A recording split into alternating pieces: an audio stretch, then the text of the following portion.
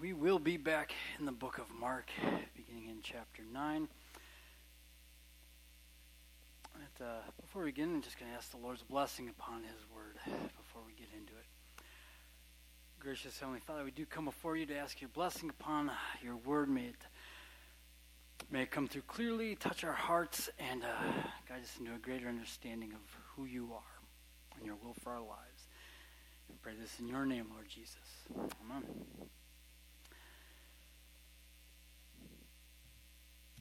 The Gospel according to Mark, chapter 9. Again, we come to quite a well-known passage, in Christianity. Pretty, again, one of those passages that are well-known for even those who are not believers. You mentioned about the transfiguration of Jesus Christ. Many would have heard of it, at least in Western culture and Western countries. Would have heard the reference of it to some degree, and again, in church, in Christianity, well-known passage, well-known Sunday school type lesson at many times and different things, but still it's one of those seems very straightforward, and it is. It always is. God's word is a blessing because in many ways it's very straightforward, but also always more there than we think. So hopefully maybe today we see a little more than we thought or what we've known or seen and understood before. So you get there again, going up, there's a lot, my first thought in this, the Mount of Transfiguration, going up the mountain, the mountaintop experiences comes to mind. I've even titled this message, A Mountaintop View of God. Mountaintop View of God. It really is, literally, because again, not rushing to the end, not, spoiler alert. These men are going to go up a mountain to the top, literally with God. You don't get much more of a mountain view of God than when you're standing there with Him. And they do. But being on that mountaintop, the majesty, I've mentioned it before. Again, just the beauty that you see, just the dramatic contrast from the heights to the valleys that you see when you are in those type of environments. Not to make anyone jealous right away, but I've been to Hawaii twice. Sorry. You can't get more of a dramatic, beautiful scenery than that, because literally you are standing on, if you are on any of the islands, you are standing on a mountain that rises right out of the very ocean itself. You're surrounded by beautiful waters. The winds could not be better. Just saying.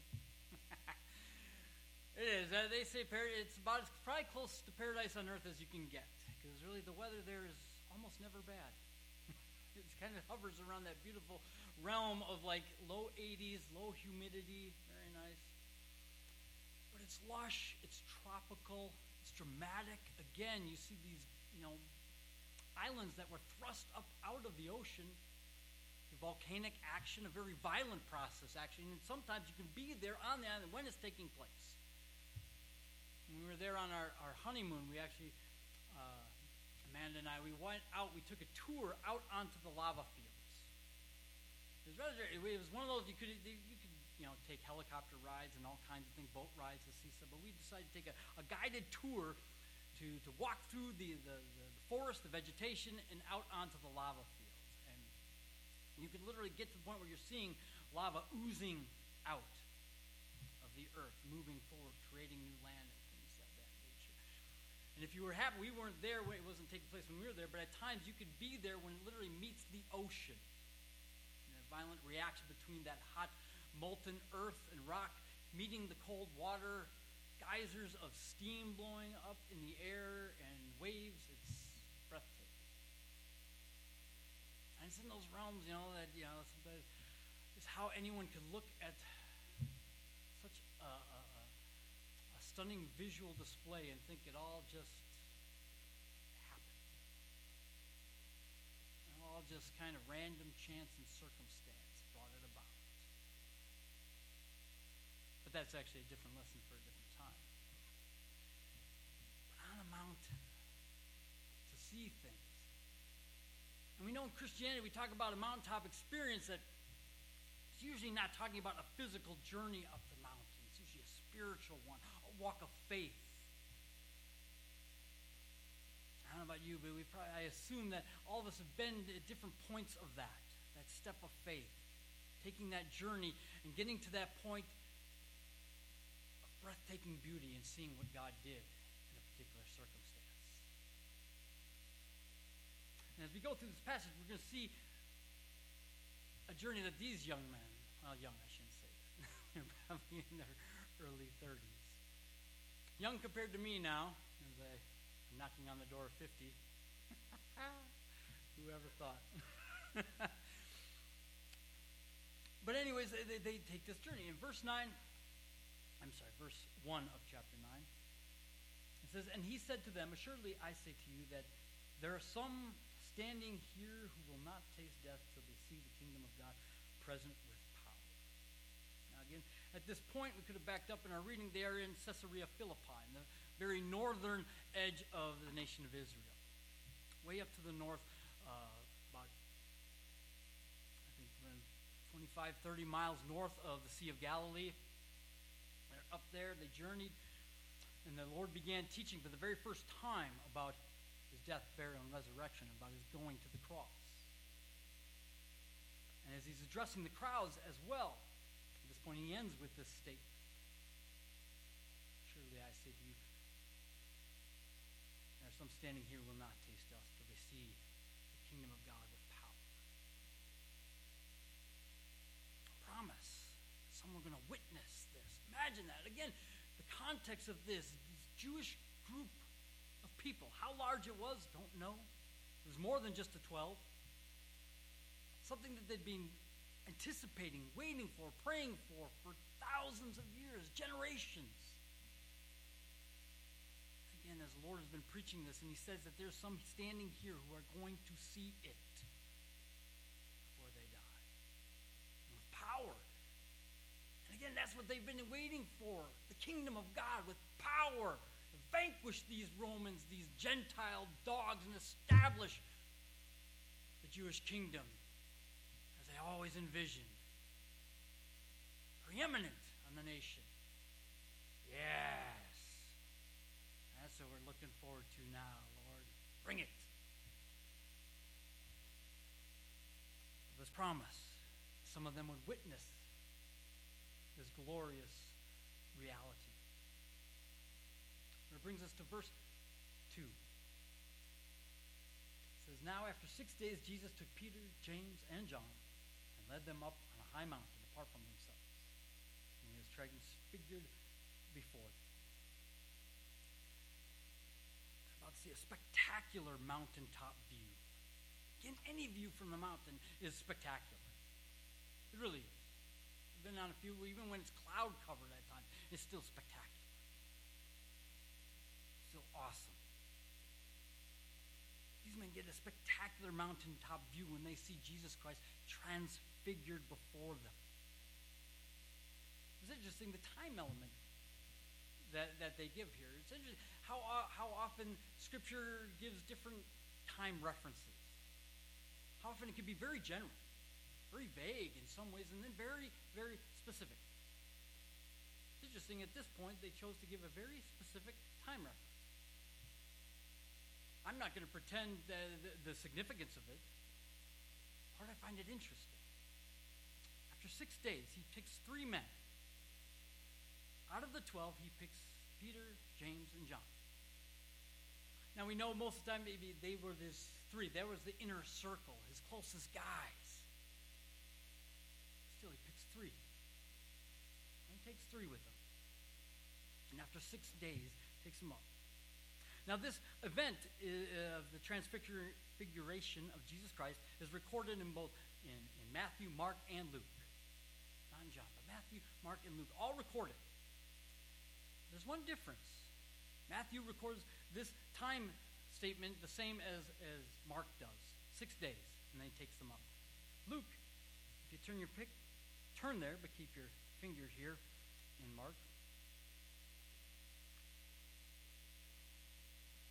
Luke chapter 9.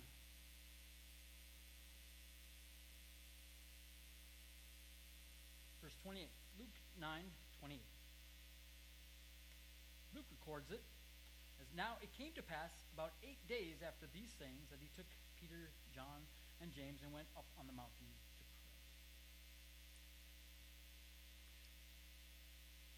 Discrepancy? Error? No.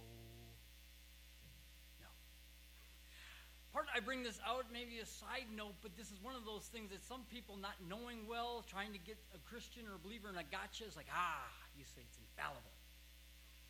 How come it says 6 here and 8 there? Somebody's wrong. We'll see. You got some explaining to do. Okay, someone got my reference, sorry. It's really not that complicated. One, there were different ways of counting time back then. That a half day would count as a full day. Could be. I think in Mark and Matthew possibly could begin, their time reference begins at the beginning of the journey. After 6 days, then they went up. Where Luke's includes the entire journey up the mountain. 2 more days to get up. Well, I guess what I'm saying is, after 6 days, they left Caesarea Philippi to go to the mountain, where Luke possibly included the 2 days it took, because it was 12 miles from Caesarea Philippi to get to Mount Hermon, which is most likely the mountain that they were on. Very possible. Also possible, some people just count days differently. I'll give you an example. If you have a certain date ahead, a birthday perhaps, and it's a week out, do you count the day of the birthday as part of that week or the day before? I guess I'm saying some people will count the day up to when they're saying it's 7 days until. Some people will say, though, but it's 7 days and then, counting the day of the birthday. Does that make sense? Now, I don't know, but sometimes it could just be that simple. The way one person records an event and another records it. The one that states the events, how they take place. Nothing missed, no discrepancy. Again, different individuals writing the account, different individuals and their personalities, how they record these things. But either way, they get up the mountain and about to have themselves quite an experience. As it says, and Jesus was transfigured before them. Transfigured, to change into another form. Physical appearance, yes, but so much more than that. Hopefully you still have your finger back in Mark, because that's where we're going to be at. Mark 9 back there. In verse 3, when it says, his clothes became shining, exceedingly white like snow, such as no launder on earth can whiten them. Again, just everything about his physical appearance changed. White, brilliantly white. Like no other one. I don't know about you, but like no other launder on earth can launder. I don't know what they had back then for whitening clothes. Now today they've got all kinds of things, bleach, Clorox, this, that, and the other thing. Mine never get brilliantly white. Well, before I was married, my wife does a much better job. I always seem to have something that would infiltrate the whites, and they'd come out a little funkified. Like nothing. I think it gives the idea of the snow of so brilliantly white, like almost the very essence of light itself. Shining. It's transformed. But again, more than is the clothes, his very being transformed, revealed, really. The essence of who this was brought out to bear for these men. Like they've never seen before. Transformed. Drastically, dramatically, powerfully. Again, like you said, there are some of you who will see the kingdom of God. That's what they were seeing here. Power of God on the very mountain. But the view gets even better, if it could. In verse 4, it says, and Elijah appeared to them with Moses, and they were talking with Jesus. Elijah and Moses were there as well. These two great figures from the past. Moses, the deliverer, the lawgiver. Elijah, the great prophet, defender of the worship of God against the prophets of Baal. Powerful in the working of God through him, the Spirit of God. Interesting, Elijah taken up by a chariot of fire, didn't taste death on the mountain. And Moses, who was buried by God himself, was there. These two great witnesses, these two great men in Israel's history, there,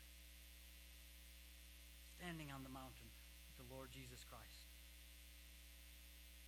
So how did these men know who it was? No pictures, no photographs. How did they know who it was?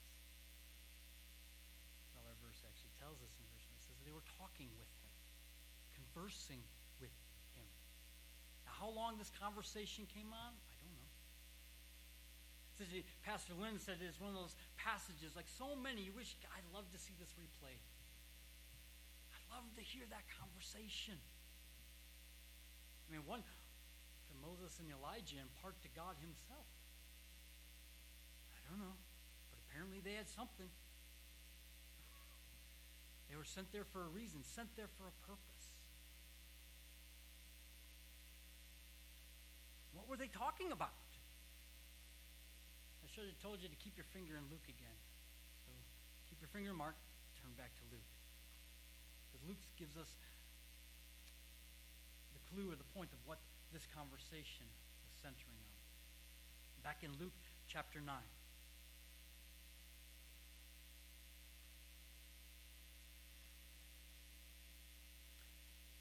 Luke 9, beginning in verse 29. As he prayed, the appearance of his face was altered, and his robe became white and glistening. And behold, two men talked with him, who were Moses and Elijah, who appeared in glory and spoke of his decease, which he was about to accomplish at Jerusalem. The cross. Just like before down in Caesarea Philippi, when he began to tell them for the first time about his coming death. This is what these men were talking to the Lord about. His coming death. Again, what did that encompass? I don't know. I can speculate partially that it was encompassing the Lord teaching them. That perhaps Moses himself, who died, would be going back to Abraham's bosom. Would be going back to impart encouragement to the believers, the Jewish believers who were there. Their time of deliverance, so to speak, from that part and into glory is nigh at hand. I don't know. But that's what they're talking about. That great event, the greatest event that was about to take place was finally at hand. That's what they were on the mountaintop discussing and talking about. That moment, that all moments were leading up to.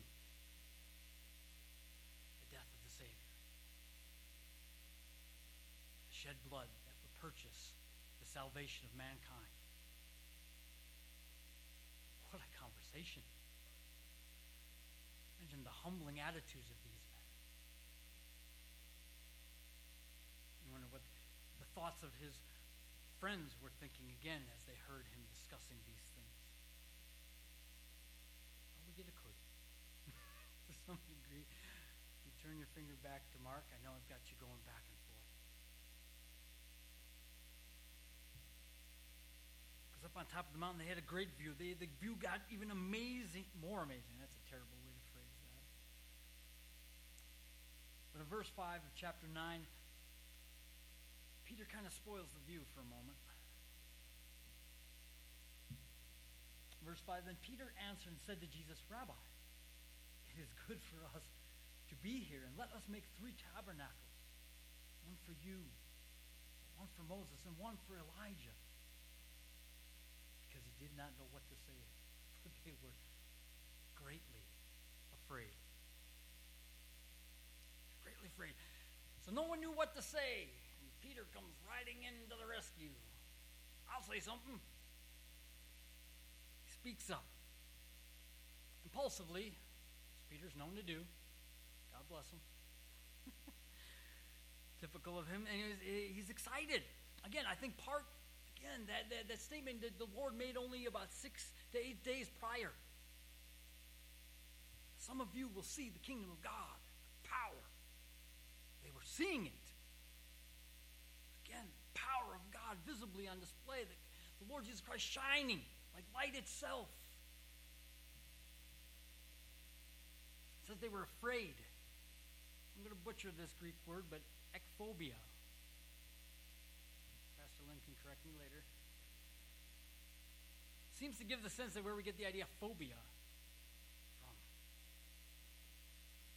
But the definition is really frightened out of one's wits.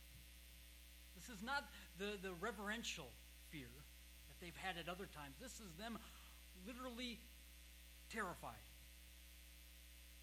Which kind of makes sense when you're seeing the power of God shining all around you. I mean, God told Moses, no one can see my glory and live.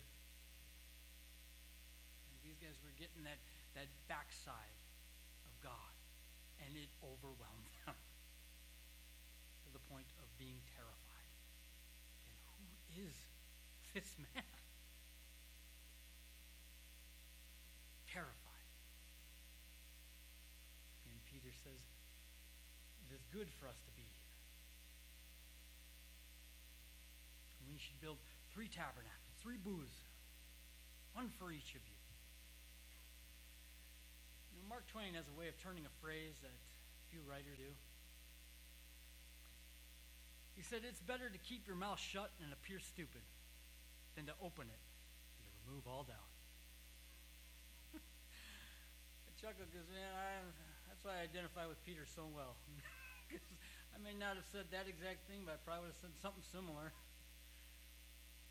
Again, that aspect, I would love to see this, because the comic side of me could almost see the Lord, Elijah, and Moses doing that slow turn as Peter says this.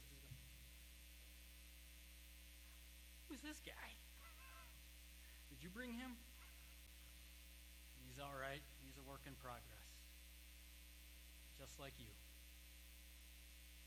I don't think actually Moses or Elijah would have said they knew their faults probably better than anyone. They probably thought, Peter, we were just like you. We had our failings, and we had our missteps. But you're going to see some great things.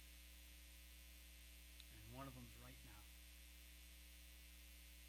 You know, being up on the mountaintop, sometimes you just got to enjoy the view. Be in the moment. Sometimes you hear that. I think sometimes we can get wrapped up in our circumstances, and even when we see God at work and we've known what he's doing, we understand it, we want to put word to it. And sometimes you just got to let it wash over you and experience it and not give rational thought to it. And not try to explain it. Enjoy it for what it is.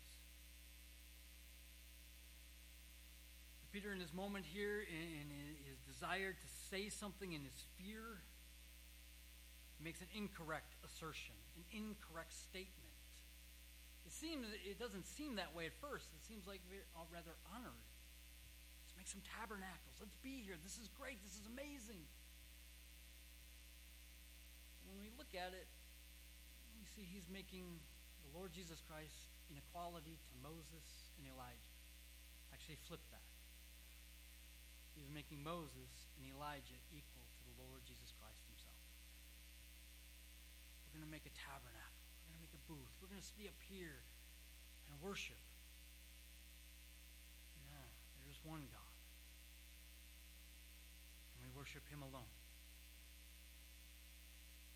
there's any doubt that Peter spoke in error, it comes in the very next verse, verse 7. And a cloud came and overshadowed them, and a voice came out of the cloud saying, "This is my beloved Son. Hear him." God the Father sets the record straight. God shows up. God the Father shows up. Again, as if the view and the experience up on the mountain couldn't get any grander, couldn't get any more magnificent. God the Father steps in. Overshadowed by a cloud. I couldn't help but imagine, but it's the same experience as what Moses experienced and the Jews experienced down in Sinai. Cloud upon the mountain as God descended upon it and spoke with them. God the Father speaks. Again, in this short passage, there's only two people who speak that's recorded. Peter and God the Father. This is my beloved Son. Giving recognition and endorsement to his Son. My beloved Son. My only Son. Making it clear that the true equality needs to be recognized between God the Son and God the Father. Similar to his baptism, at the beginning of his ministry. This is my beloved Son, in whom I'm well pleased. Again, the context of that, he's moving on towards the cross. They were just talking about his eventual death. We don't know what kind of trepidation and fear might have been going through the Lord. I only say that because we know he was both perfectly human and perfectly God. And we know when he went to the garden, he prayed fervently, passionately. Great drops of blood. Lest there be any way, let this cup be removed from me. There was some level there of that kind of trepidation of what he would have to go through, what he would endure. But the Father shows up at this point, again with encouragement, validation. You are my Son, in whom I'm well pleased. You can do it. You're my Son.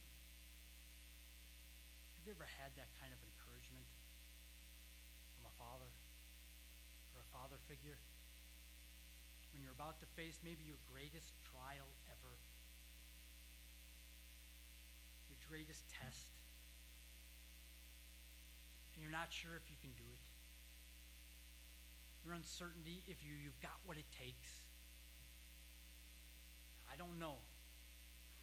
I feel that it's almost bordered on blasphemy to consider that the thought that Jesus Christ might have. There's several moments his Father shows up to encourage him, to validate him, to assure him. You can do it. You can do it. And that's what we see here. That's what I think what we see here. That encouragement. Empowering him. But he doesn't end just there, that this is my Son.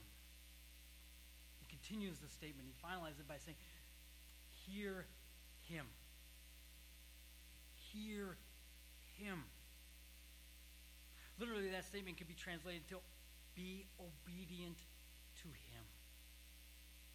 Again, if there ever need to be any other validation that Jesus Christ is God, there's no one else to listen to, no one else to be obedient to other than God. And if Jesus Christ isn't God, then why the emphasis on obedience to him? Time and time again, we see that in Scripture when we dig deeper, how often the reality of the deity of Jesus Christ is proclaimed, and solidified. Obey him.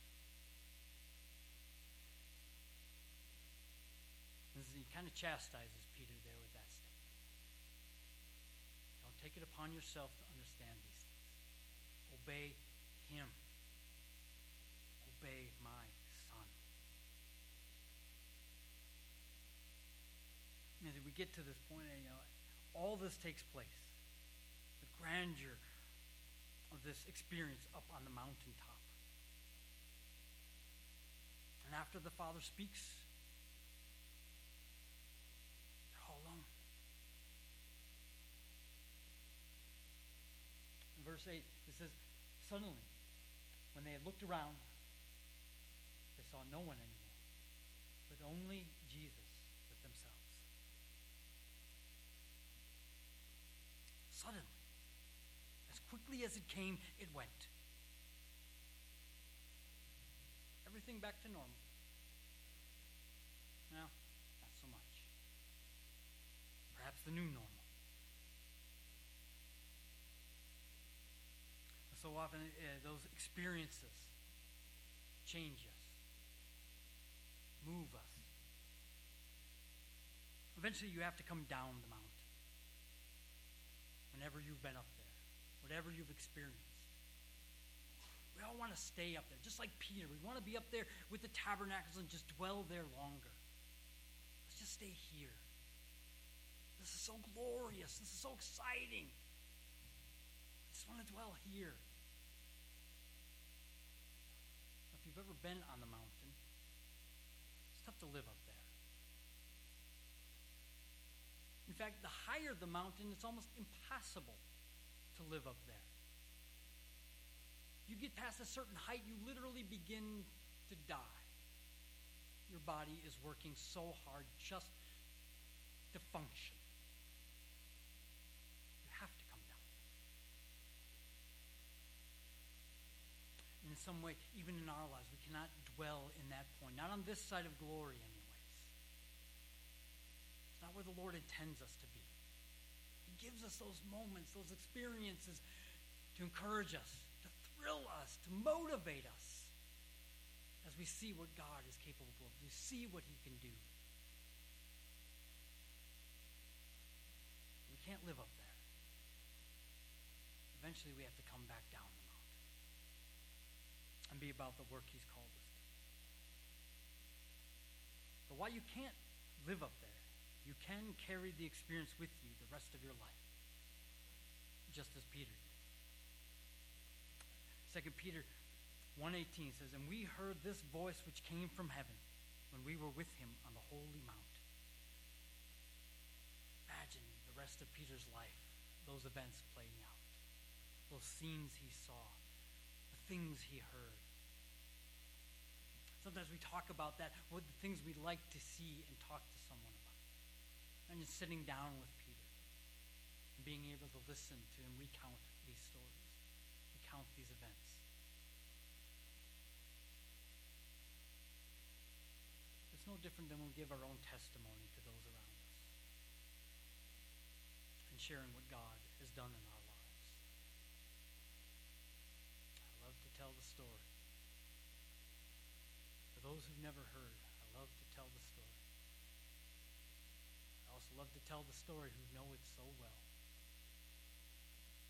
We need that encouragement too when we're going through hard times, when a fellow believer has just been up on the mountaintop, seen firsthand what God can do. It's powerful. It's exciting. And it's a blessing. And we not keep those events to ourselves, but seek to share them and bless one another with them. Let's pray. Gracious Heavenly Father, we do come before you thankful for your grace and love. We thank you for the reality that you are at work in our lives. And even when you take us up the mountaintop and bring us back down again, we can share that, encourage and bless others. And we pray this in your name, Lord.